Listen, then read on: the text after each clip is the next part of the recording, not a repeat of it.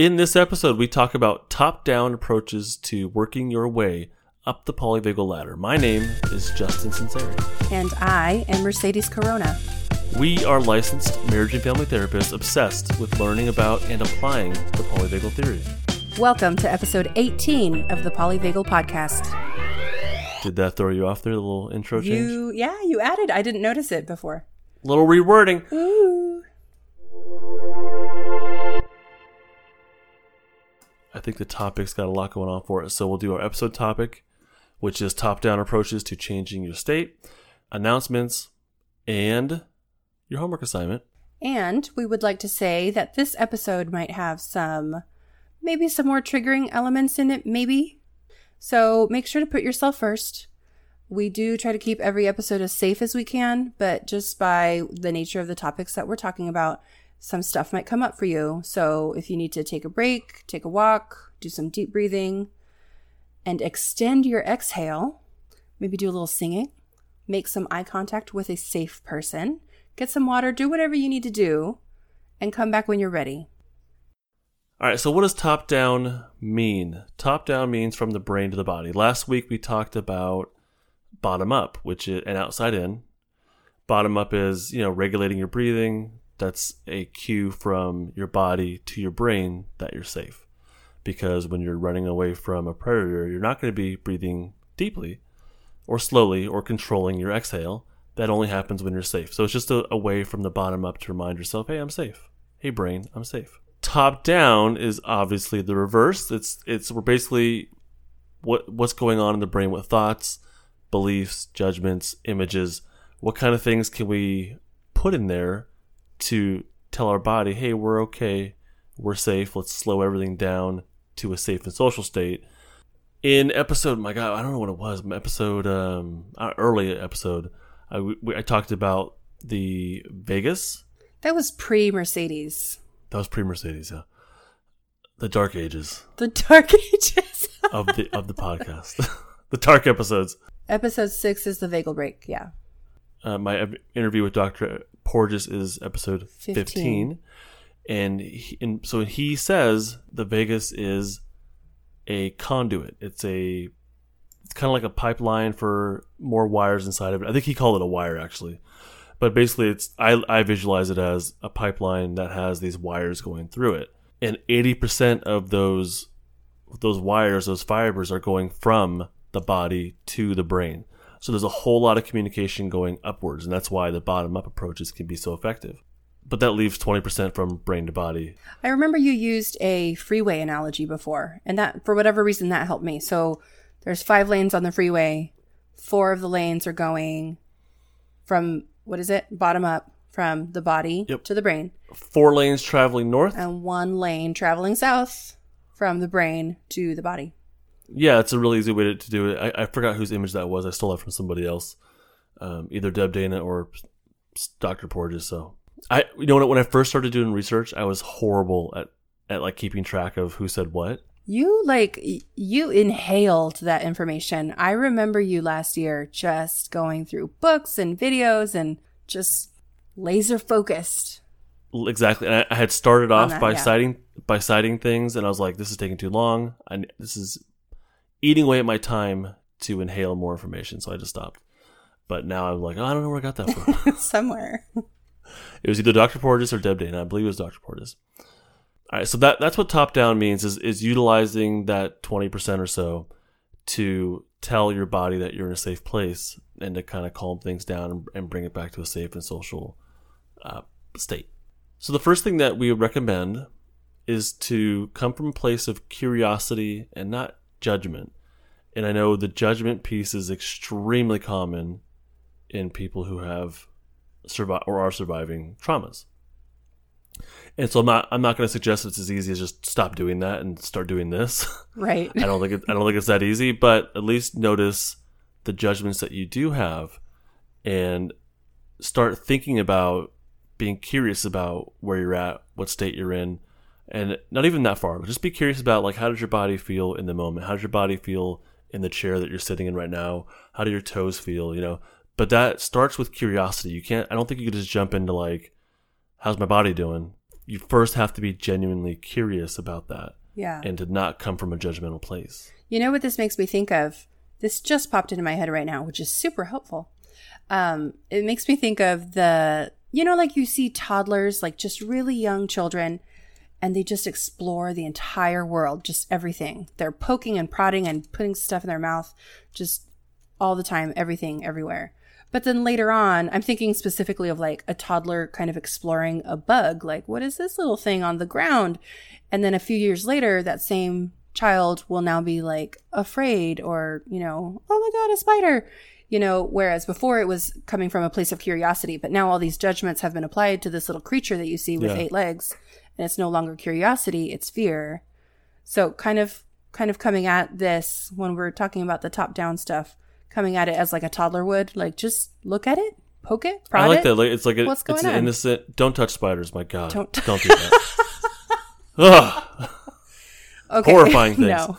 But yeah, there's like an innocence to children, to little kids. Yeah. And a genuine curiosity in wanting to learn without judgment.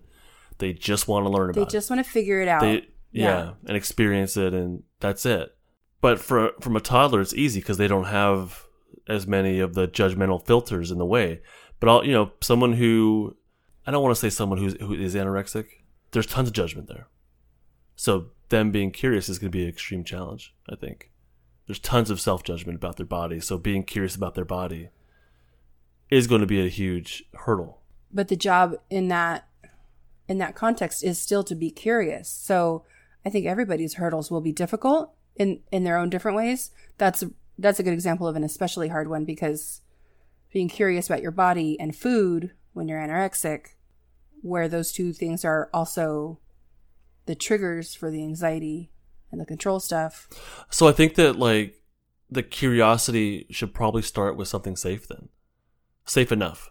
Telling someone who recently experienced like a sexual trauma to be curious about their body, it's not safe yet. And someone who has an eating disorder to be curious about their body they may not be ready for that. But to be curious about how does this music sound, like curiosity can come in a different like safe way.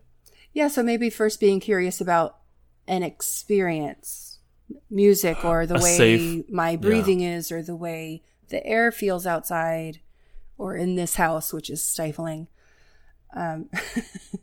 Yeah, that's a good point.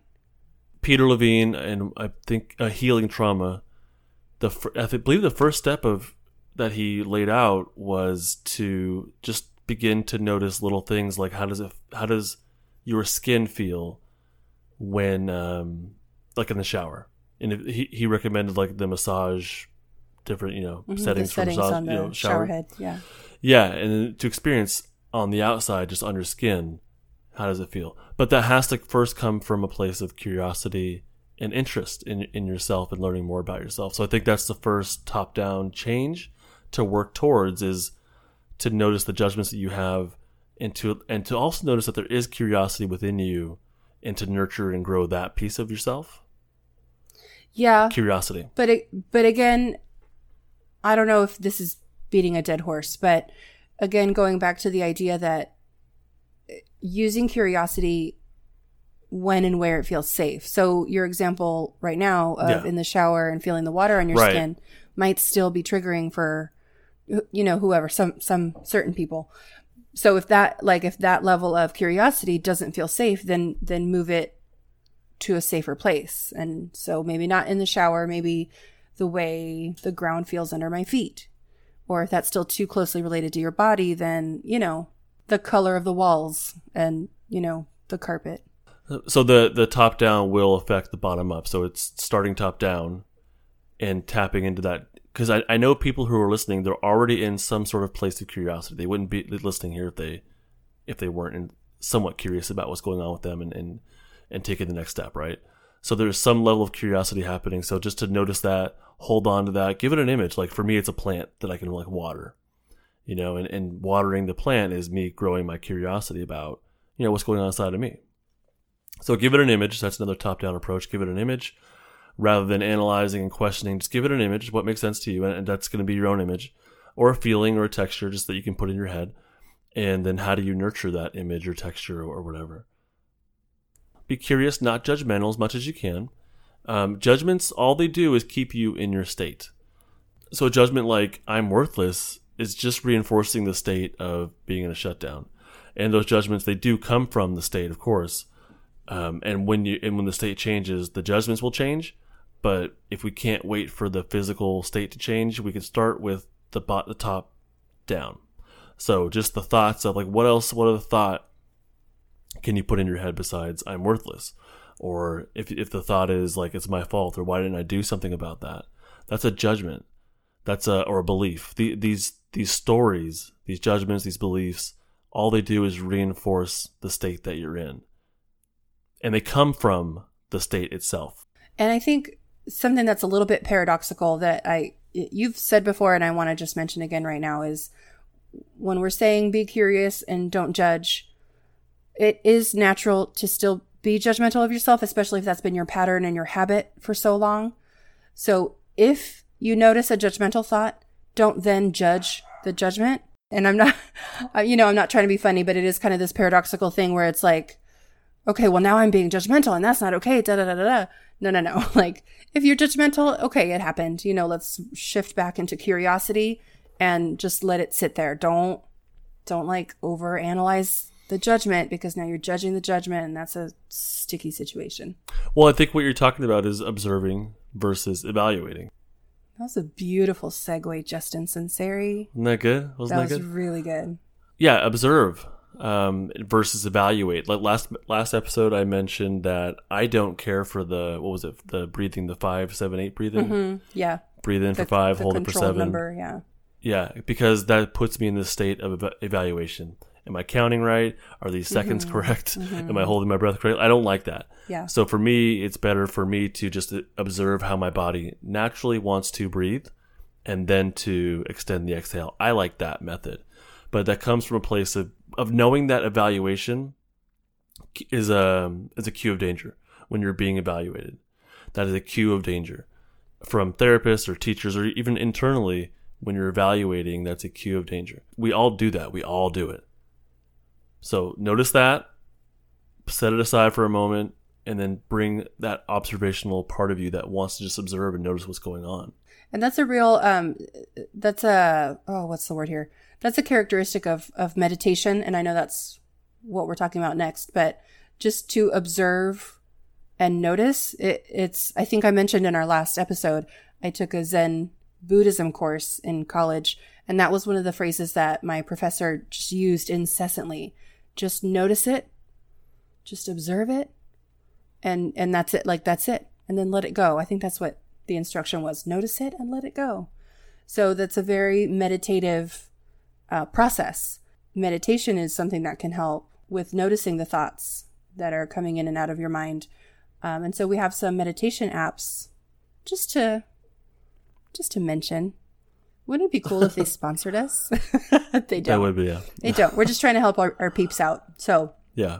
So you can find these on the Apple App Store. And what is it called? Is it Google Play for the Android users? I think so. Yeah. You can probably find these on your App Store. So the first one is called Headspace. The second one is called Calm, CALM. Aura, AURA. I don't know if I just want to be clear.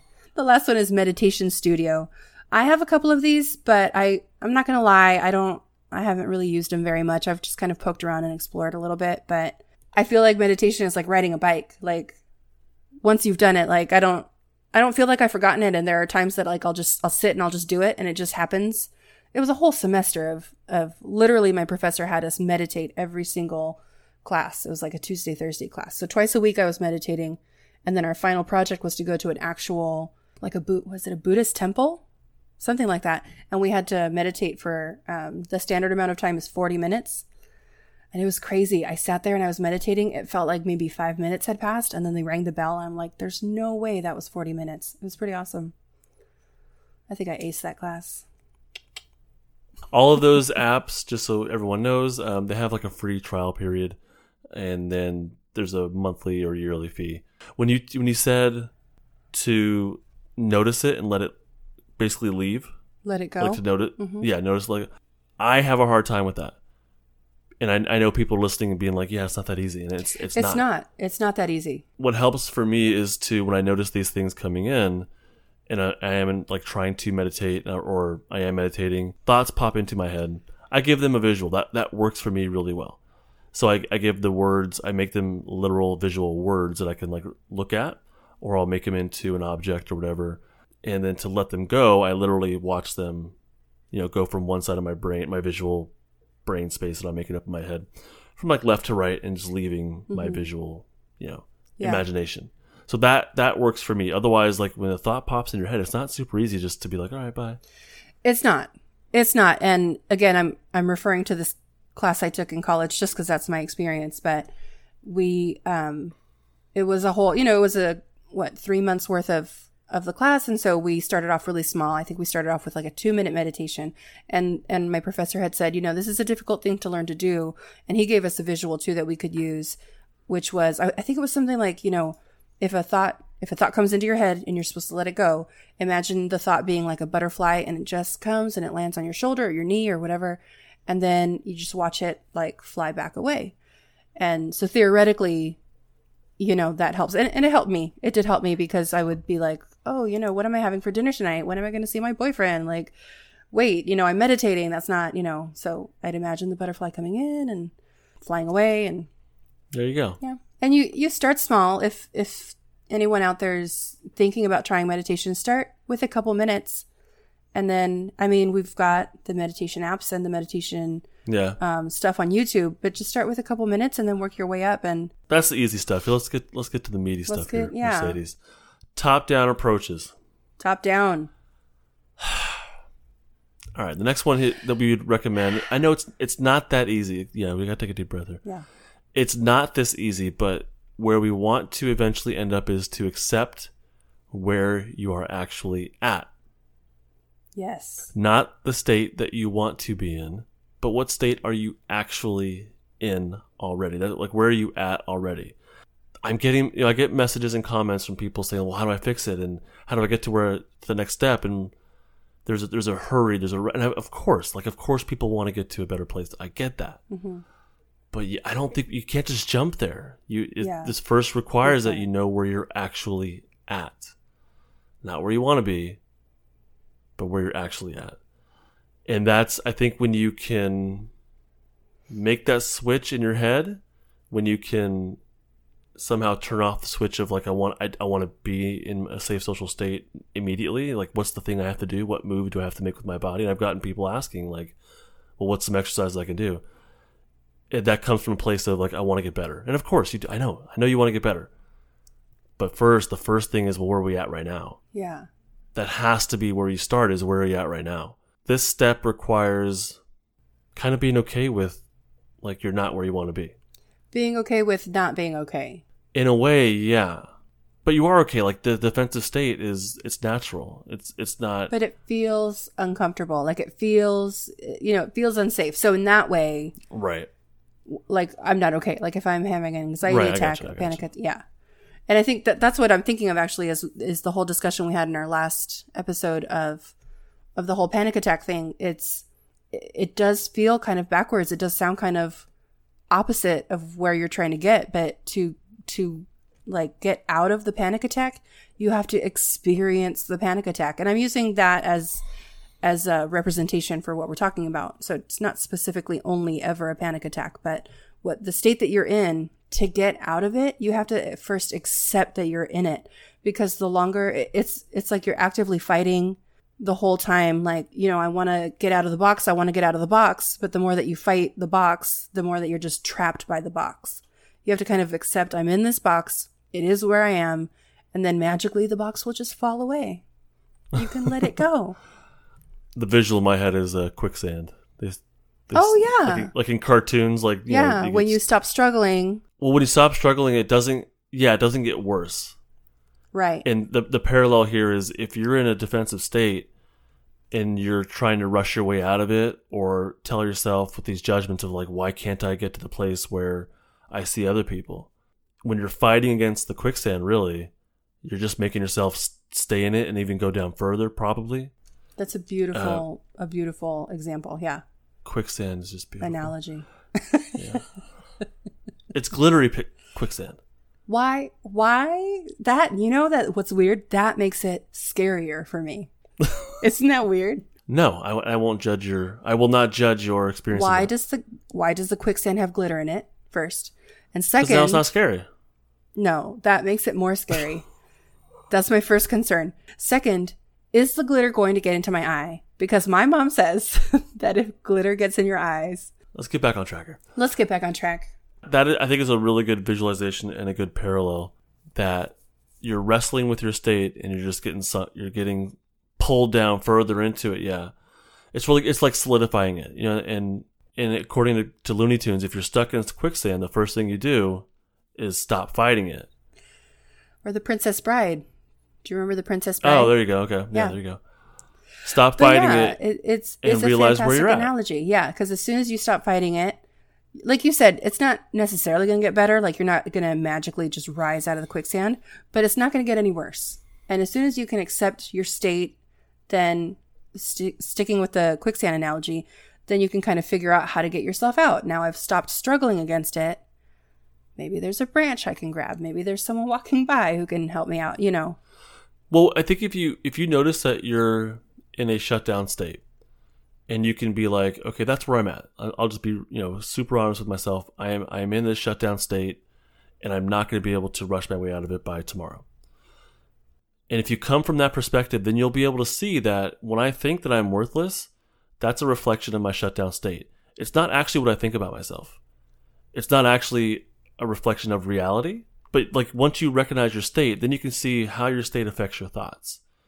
You know what I mean? So now that thought is now you can hopefully let go of some of the blame there or the judgment. And you can realize that this thought is in my head because I'm in a shutdown state. I think that's the benefit of finding out where you're actually at, is it will normalize some of the experiences that you're having. And also, where am I at and how do I cope with that? So, drinking might be a way to cope, and please don't do that. But drinking, rather than blaming the drinking and judging yourself for the drinking, it is what it is. It doesn't have to be, the next time, but for now, it is what it is. And the drinking is caused by whatever state you're in, and drinking can serve different functions for different people. But, usually it's to numb the pain, take away the pain, but I don't know if that's shut down or whatever for different people. If you can recognize or get close to what state you're in and then see how you deal with that, hopefully what you'll be able to see then is you don't drink because you're a loser. You drink because that's the best way you have to cope with the state that you're in. So hopefully that will take away some of the judgment and more normalize that you really are doing the best that you can. I fully believe about every person I've met with that they are doing the best they can with the state that they're in. I think in a weird way that makes perfect sense, because it's exactly what we've been saying. If you're fighting against that state, no, I'm not in shutdown, no, I'm not in shutdown, no, I'm not in shutdown state, then how can you admit to yourself, well, the reason that I'm feeling worthless is because I'm in shutdown state? You can't get there until you say to yourself, I am in shutdown state. And so when I say that I'm worthless, it's because I'm in shutdown state. The more that you're fighting against it and saying, no, I'm not here, I want to be safe and social, let's recognize where you're at. In the therapy, we meet the clients where they're at. That's one of our little, phrases, like we meet them where they're at. And that's what that means is, where are you at? That's where we're starting. That's it. I can't rush you along. This is where we're at. This is just it. This is our where we have to begin. So the next top-down approach, there's a lot of this is kind of acceptance. And I know it's not as easy as just accepting. I know it's not a light switch, but this is kind of where we need to work towards, I believe. So the first one was accept where you're at. And the second one is to accept that you are normal. That the state that you're in this is all like physiological stuff. This is physiological stuff in response to what you have been through, which is real. This is all like you went through something that caused a defensive state within you. That's what mammals do. It's normal to go into a defensive state based on neuroceptions of danger or life threat. That is normal. So you're not weird, you're not different, you're not weak, you're not none of that stuff. You're normal. And you went through something that triggered a neuroception of life threat That's where I really think we have to accept that you are normal. And then on top of that, what happens is when we go into these defensive states, that stories get piled onto these defensive states. So judgments, beliefs, self-blame, these are not there in your head because you're defective. These are there in your head because you are in a defensive state. And maybe you're stuck there. Maybe you've been there for decades. But these thoughts don't exist on their own. They're not just there. They're a reflection of the state that you're in. They're there because of the state that you're in. And as you work your way up the ladder, which is possible. That's another thing, is another little change to make in your head, is that this stuff is possible. You can get better. There is hope there. But as you work your way up the ladder, your thoughts will change along with it. The belief that you're worthless, which is due to being in a shutdown state, when you work your way up to sympathetic arousal, and the first stop there is fight mode, when you get to that aggressive place, you're not going to be thinking you're worthless anymore, I don't think. You may be thinking that you can tackle anything, that you're powerful, or it might be more of an angry thing. You might be more of a state where you're blaming somebody else. Your thoughts will change based on your state. And these changes are normal, and they can be scary. But these changes, the state that you're in, the defensive state, the thoughts and judgments that come along with it, even the shame, even the self-blame, these are normal pieces of the state that you're in. So Mercedes and I really would encourage you to accept that you're normal. You're a mammal. You're a human being. You are normal. Absolutely. What I've been thinking about as you've been talking is that the piece about us being mammals. Humans are mammals, but we are advanced mammals. And I think that's the tricky part, because if we were, if we were a zebra in Africa getting chased down by a lion, it would be completely normal. Again, there's that word normal. It would be completely normal that now my heartbeat is racing, and I'm breathing heavily, and I'm trying, I'm hypersensitive to all the noises, and I'm looking around everywhere. That would be totally normal. But because of the fact that we're humans and we're so evolved, the dangers that we face now aren't quite so obvious, and they're not so, what's the word I'm looking for here? Well, zebras don't deal with, bullying on social media. Right. But see, and that's exactly my point, is that, okay, bullying on social media, I'm not getting eaten alive. So the dangers are different. So getting eaten alive by a lion, yes, obviously very dangerous.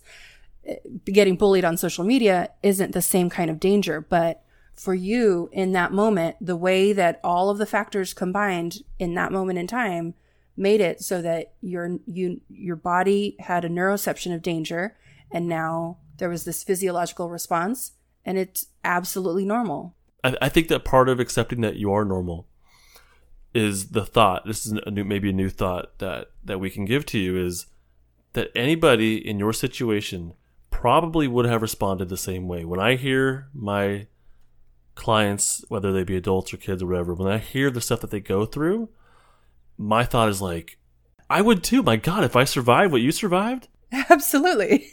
But again, it's like every single zebra on the whatever, what's it called? The Sahara is like, that's a desert. Every single zebra in Africa is going to run from the lion, every single one of them.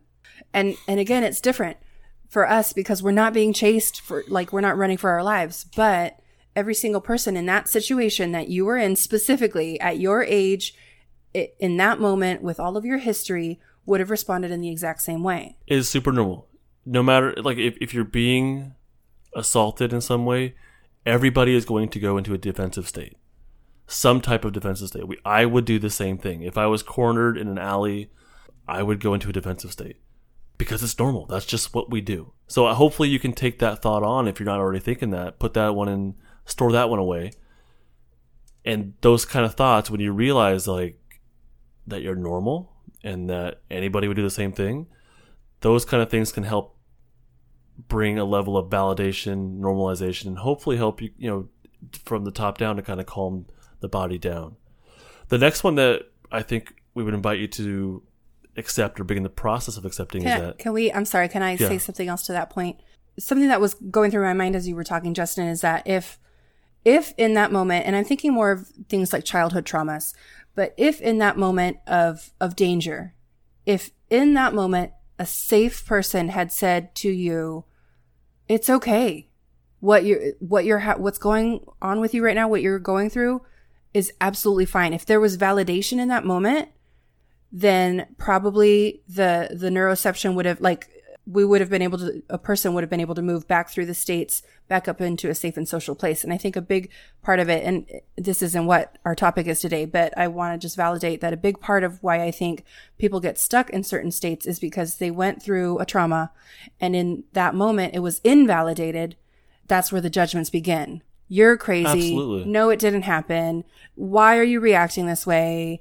You know, and in that moment, wasn't a big deal. People have been through worse. Right, right. Why are you crying? Just all of these things. So if in that moment you had validation and you had felt accepted and normalized and were able to move through the danger in a safe way, then you wouldn't be stuck. But you're stuck because that didn't happen in that moment. And so the idea that I think working through it now with therapy or meditation or however you want to work through it is feeling the feeling. And this goes back to accepting the state that you're in, feeling the feeling and feeling what it feels like to move through it safely. That's why all of this stuff piles on top of, not piles, but like all of the points that we're making kind of build on top of each other, because you have to accept the state you're in to be able to move through it safely, to be able to accept that you're normal. Yeah, absolutely. Accept where you're at and to allow the process to unfold, to allow those sensations to come up, but it has to be in a safe environment with a safe person. So therapy can be an ideal place, but as we know, coming up, bad therapy. Therapy. Not always, unfortunately, but it should be the really perfect place. Theoretically. So I just have to say, I'm so horrified by, we've already been getting some submissions in and like I'm sorry. I know this is way off topic, but it's okay. Therapy is where it should happen. Therapists should be safe people. Should be. All of you therapists that are not safe people, I'm looking at you, man. That's not okay. It's not. Save it. I know. We have to save it. Okay. So yeah, therapy is an ideal place to be a safe person. But I think yoga, even though you're not talking about what happened, safe people, calm environment, working in the body, noticing what's going on. Yes. Meditation can be a great place. Someone had messaged me saying that I think it was either meditation or yoga. But in these classes, when people are noticing what's going on inside of them in stillness, that it's very common for them to start crying. And I had no idea, but he's like, yeah, that's why. That must be why this is happening, that people will spontaneously start to cry as they allow themselves in these safe places to be still and notice what's happening inside of them. So the last thing we left off on here was that anyone in a situation probably would have responded the same way. It might look a little bit different, but they would have gone to a different defensive state. The next thing to accept is that everyone is different, which seems the opposite, but we all, even though we all would respond in a defensive state, what that looks like person to person is going to be different. And this is not an issue of one person being weak, weaker than the next person. This is simply an issue of we each have different backgrounds and cultures and genetics, and I can't measure that. Exactly. But all these different things come into play. We each have different healthy or unhealthy attachments to parents or caregivers. Something horrible may have happened that day, and then something even worse happens later in the day, and that's like you may be more prone to going into shutdown.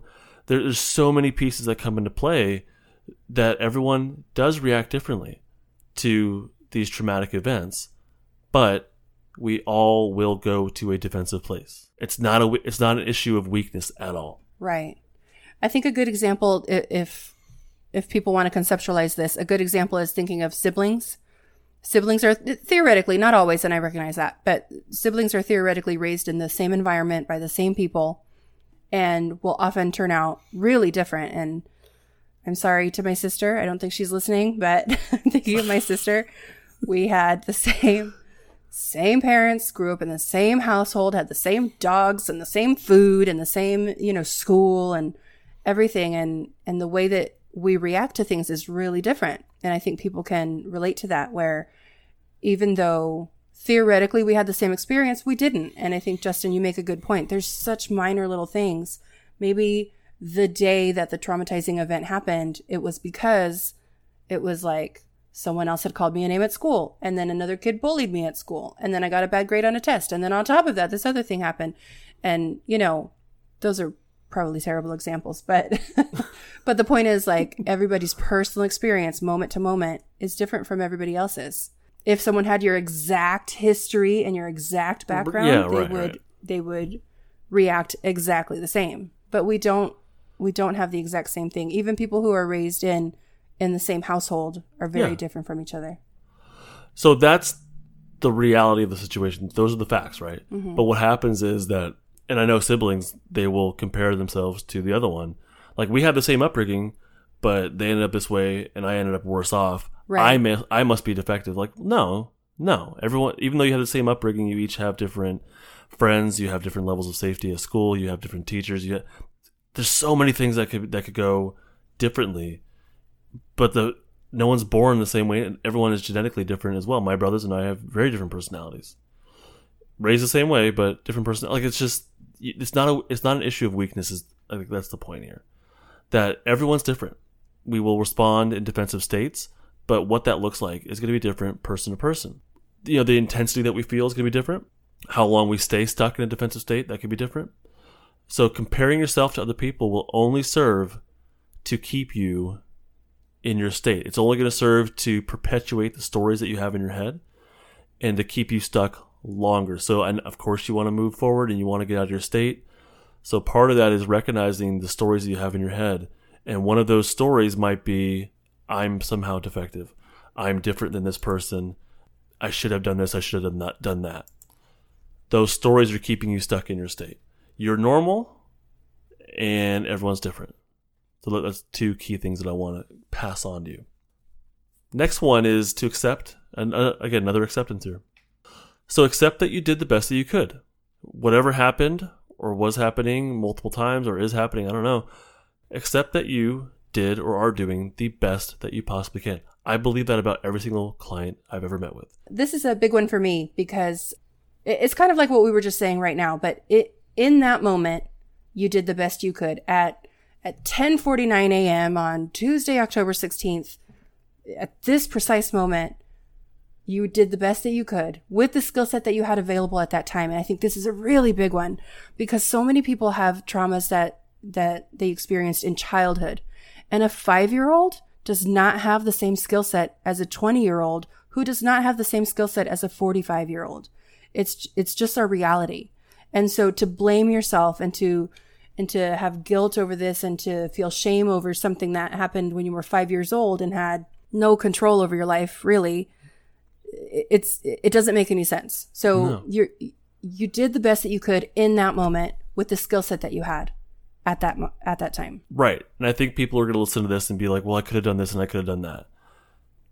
Looking back, yeah, hindsight's 20/20. Absolutely. And of course, with a more clear mind and thinking more rationally, maybe it's easy to put those thoughts in. But no, if you shut down, your body detected that you were about to die. That was completely out of your control. It was not a rational choice. It's not like you chose to do that. Your body, I think, miraculously did that. It's a survival mechanism. It's not because you're weak. It's because your body took care of you and helped you to survive that moment or those moments. Even the dissociative part, like dissociating during those moments, your body kept you from remembering what happened long enough to kind of get out of the situation afterwards. That's the function of dissociation. That's what it's there for. To lose memory. Your body numbed you. That's amazing. Yeah. That's really a different way of looking at it. It's a new thought that we want to give, is that you did the best you could. It wasn't a rational choice situation. It was a completely irrational, abnormal, unsafe situation. So it wasn't an issue of thinking things out, making a plan. Like, that's not it. You did the best you could. I fully believe that. Another way of thinking about it, and this is something that I've done with clients that I've worked with, is, okay, you should have done whatever, XYZ, right? If you had thought of it in that moment, wouldn't you have done it? And usually clients will say, well, yeah, of course I would have. Well, okay then. So you didn't think about it. And that's what we're talking about. In that moment. They couldn't have. But with they couldn't the skill set, right. If they could have, would they have? Oh, right. Yeah, of course. Right. But they couldn't have. Yeah. In that moment, they couldn't have. So there's no meaning in saying, I should have done this, I should have done that. We all should have done a lot of stuff, but could you have in that moment? No. Because if you could have, you would have. Absolutely. No one wants to like go through that. No one wants to No one shut would down. choose Of course that. not. No, but the thoughts of I should have done this, I should have done that, those thoughts are there because of the state that you're in. When we're in more of a shutdown state, we're going to do a lot of self-blame, a lot of judgment, a lot of shame. And I talk about shame, I think in episode 7, I want to say. And I go into in-depth as to why that's there. Shame has a function, but what happens with episode 5, thank you. What happens though is that the shame, which has as Peter Levine says, a biological function. It's there for a reason to help us change behavior on a social level. But what happens is when we survive these abusive situations, that natural shame function is exploited, and it's magnified way beyond what it's there for. And the shame that we feel afterwards, it really isn't our shame. It's the person who did it to us. That they have their own shame, and they're really inflicting it upon somebody else. So even the shame that you feel, which is real, it's there, and it's not really yours though. So that's another thought is that it comes from the person who inflicted it upon you. If that event hadn't happened, you wouldn't be feeling that shame, right? If you hadn't survived that thing, the shame wouldn't be there. That level of shame and self-loathing, it would not be there. Or if your environment had been safe enough for you to move safely through the states with a supportive person or whatever, then you wouldn't feel how you feel now. Yeah. So the should-haves, the shame, the blame, the self-judgment, these are, again, we've already mentioned this, but it's really important. These come from the state that you're in. You don't just think these things about yourself. No one does. It comes from the state that you're in or what you're taught as a kid or whatever. But these aren't just there out of nowhere. These thoughts don't just exist in a vacuum, I don't think. Yeah, so this next one ties in really closely with the last point we just made. The last point was accept that you did the best that you could in that moment. And this next point is accept that you are doing the best that you can right now. So in this moment, accept that you're doing the best that you can with the skill set that you have right now. And for me, the good news here is that, especially for anybody who's listening to this podcast, for people who are working on improving themselves and becoming better people, you're continuously building your skill set, even right now, this moment. So, the more you're working on yourself, the greater skill set you'll have, the better you'll be able to handle these situations that come up, new traumas or repeat traumas or whatever. This is the point here. Accept that you are doing the best that you can right in this moment. And hopefully that's better than what it once was. And so I'm sure for you as well, Mercedes, when we meet with kids in therapy, they're doing, drug use, sexually promiscuous, maybe sneaking out at nighttime, selling drugs, not going to school, not doing homework, all these things, right, that they're not proud of. But they're there for a reason, or cutting, that's a big one too. The behaviors in a vacuum by themselves, no, it's not a great thing. But the behaviors are there for a reason. That's the best that they can do. I really believe it's the best that they can do to deal with the state that they're in. So it's not about the behaviors, it's about the state. I'm not going to applaud them for the, cutting. I don't want people to cut. But in the moment, I do believe that this so far is the best solution you've come up with. Not that they planned it out and made an outline and pros and cons and whatnot. But when you come to therapy, this is what you want help with. And cutting is typically something that people want help with. That they're not proud of it. They want to change it, but they don't know what else to do. And that cutting or drinking or skipping school or whatever it is, that those behaviors are the best that they've come up with to deal with the state that they are in. So I think part of the changes that you can make within yourself is to accept that you are doing the best that you can right now. After hearing the podcast, after, following someone on Instagram that is giving some nice tips and helpful ideas and whatnot, if you get a better idea, I would definitely encourage you, something that's not as harmful, I would absolutely encourage you to try new things. So I'm not going to say, I know people can do better. I believe you're doing the best you can right now.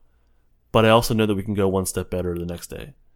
And that might be, instead of cutting, to hold a cold, like an ice cube or something like that, or to snap a rubber band on your wrist. Though that's a step forward. Well, and it's the best that you can do in that moment. And from the last moment, it's an improvement. So I believe you're coming into therapy doing the best you can. But I also believe like you're here because you know and you believe and you have some hope that you can do better. But that's the future. That's the next day. So, but the step one is to accept that you are doing the best you can, at least for right now. But after that acceptance, I invite you to also check in with the part of you that has hope that you can do better. And then that's where we can go, okay, well, what else can we do? So what's the next step instead of cutting? What else can we do? Because that's what you want. You're not proud of this. You do want to do better. And there is some hope there. There is some hope for change. So those are some top-down approaches that really require some acceptance. A lot of those were about accepting it. I know it's not that easy, but that's where we want to end up. But we have, let's take a step further here, some new stories for you to take on. This one kills me, Mercedes. The belief that you're broken. Yeah. Or defective, or somehow different, You're stuck. You're not broken. You're stuck. To me, I think it's a big part of all this is to realize that you're stuck in a defensive state. You're not a defective human being.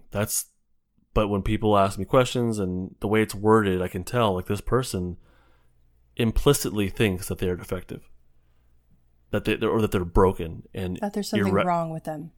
Thank you. Yeah, but there's not. There's not. Like you shifted to a different state and you got stuck there, probably based on the amount of support in your life or the amount of safety or lack of safety. It is not an issue of being broken or defective or something wrong with you. It's the opposite. Something was right with you. You survived a situation. You dropped down, and you just got stuck there. But not because you're broken or defective. It's just because the life you led or you were born into, which you didn't choose, you got stuck there. That's it. So it's not. If you're stuck, you're not broken. There was a real threat. Something happened in your life. There was a real threat. You neurocepted danger or life threat, and you dropped down the ladder. So the state that you're in is there for a reason. You got stuck just like any of us could have, or maybe are. Any of us could have done that. When people ask me questions, well, how do I heal? I don't exactly say this in response, but in my mind, I'm like, you're not broken. The question in itself says a lot. And I get what they mean. I get it. Like, I want relief. I want to feel like that. I get it. But the way it's worded tells me a lot about what you think of yourself. So when you say, how do I heal? To me, that tells me, that says to me that implicitly that you believe that you're somehow damaged or broken. I'm not on board with that. I can't join you there. So I hope that you hear this new thought of being stuck and not damaged, stuck, not broken, and adopt that thought. That's a new story that you can put in your head versus that you're somehow damaged or defective or whatever. And the other one is, how do I heal? How do I fix it? It's not broken. It's not broken. Your system's working. Broken. Yeah. Your nervous system worked. You survived. It did what it was supposed to do for you in that moment to keep you safe and functioning. Exactly. It's not broken. So, and people will ask, well, how do I stimulate my vagus nerve or fix my vagus nerve or whatever? And Dr. Porges and I kind of touched on this in the interview, episode 15. But your vagus nerve is fine. It's probably fine. Actually, I'm not a doctor. I don't want to tell you that. But it's probably fine. That's not the issue here. The vagus nerve is just the conduit. It's just the wire. Okay? Your vagus nerve is fine. The issue is the feedback loop, and Dr. Porges mentioned that the feedback loop is from your brain to your body and from your body to your brain. All the vagus nerve does is to send the messages. That's it. It's the wire. That's it. Just like a cable wire in your home. It's getting messages from the cable provider to your devices. So your vagus nerve is probably fine. That's not the issue. The feedback loop, it's what signals are being sent from your brain to your body and what signals from your body to your brain. That it's the signals. It's the lack of neurocepting safety. That's the issue. And even when you are in a safe situation, the issue is you're not neurocepting safety. Like you're not neurocepting safety. That's the issue, not the vagus. So healing, fixing the vagus nerve is. I know the intent of the question, but it's worded wrong. Your wiring and stuff is probably fine. We're not rewiring anything, by the way, either. I hear that a lot. No one's going in there and like tinkering and taking stuff apart and rewiring and fusing. Like that's not happening. The issue is, again, your wiring is probably fine. Your system's in place. The issue is that when you drop down the ladder, you lose access to the other stuff. That's all. But once you neurocept safety through the stuff we talked about last week, the stuff we're talking about this week, going to therapy, doing meditation, doing yoga, whatever the heck it is, once you neurocept safety, you will have access to those safe and social behaviors. That's all. Nothing's being rewired as far as I know. It's a matter of access, not rewiring. And if you are rewiring, I don't know how you're measuring that. I don't know how you're showing that. To me, it's an access issue, not a... Yeah, I do. Yeah. And by the way, honestly, when you say rewiring, this is probably a whole other episode, but again, that implies that you're not put together correctly. But you are. We all are. As far as I know, we all are. Yeah. The fact that you went to a defensive state tells me you are wired appropriately. If you, your body worked, it did what it was supposed to. You just got stuck there. That's all. And once you neurocept safety, you won't be stuck anymore. That's it. It sounds simple, but I know it's a lot more difficult than that. But that's the basic idea. That's it. On top of that, then let's build on that. You survived. This is an issue of survival. You survived. And I think that the fact that your body survived is amazing.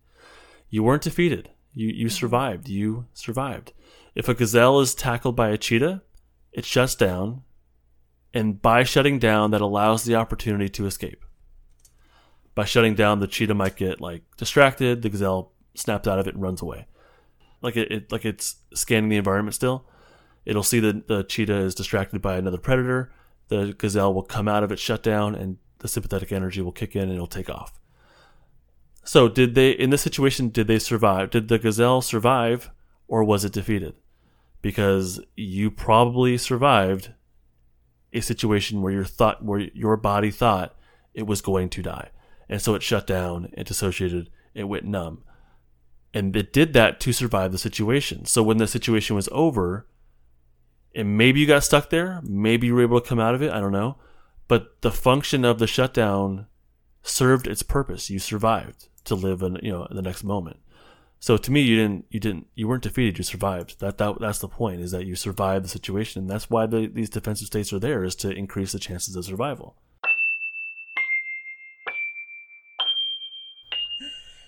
So, announcements. We are going to be doing our bad therapy series next, after the climbing the ladder series. So, our next episode after today will be the bad therapy series. And what we need from you, dear listener, is we need some stories of bad therapists. Things that you've experienced, people doing strange things in therapy that should not have happened. I'm horrified about what may or may not come out. I really truly am. But that's the point, is we want to kind of bring back the transparency that needs to exist for therapy to be beneficial. We both are aware that there are therapists and therapy experiences out there that are just terrible, unethical, inappropriate, insert your adjective here.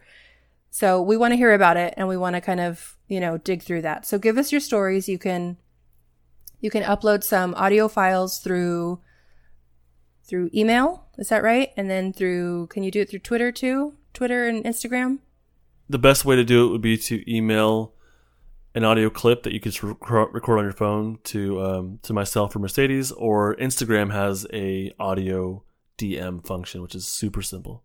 This is a clip from someone who sent me a DM on Instagram that I think really sums up really nicely why we're doing this. So let's give that a listen right now. I am so glad you're going to do a bad therapy series, because so much of it is, wounded people trying to please the authority figure, and the person in control just telling you what to do. And it seems to serve both parties in, feeding more of their own stories inside, their own internal stories. But it doesn't get anybody well. People tell me their horror stories about therapy, and I'm like, I just want you to know that's not what it should be. That's sounds really inappropriate. I'm so sorry you had that experience. So it's helpful for people to know what are the signs of a good therapist, or what are the signs that they should be looking out for of a bad therapist. I know there's many shades, but still, like, what are some red flag warning signs for people, so that they can feel validated and, not make themselves keep going back to something that's not very good or healthy or appropriate. I'm really looking forward to the Bad Therapy podcast. The homework assignment for this week, we want you to keep doing what you've been doing. Is pick something that you think would be beneficial from what you heard today, and remind yourself of it. Start using it. If reminding yourself that you're normal would help you, then every day just remind yourself that you're normal. You can try using an image. If a thought goes into your head that is disturbing you and you want to notice it or observe it, give it an image. If you have some hope within yourself and you are having trouble tapping into it and really owning it and noticing it, give it an image. Maybe it's a potted plant. Maybe it's a little seed. Maybe it's a little cute little bunny. I have no idea. Whatever you want, give it an image. So pick something that you heard today that you think would be helpful and practice it, please. Mercedes and I would love to hear your thoughts on this episode in the Trauma Nerds community forum. It's the non-therapeutic forum for the Polyvagal podcast listeners to discuss the episodes with each other. We hope this episode has had a direct and positive impact on you. If you have a question about anything, feel free to reach out to one of us. We have our contact info in the description, where you can also find a link to more detailed show notes. Thanks for listening. Bye. Bye, guys.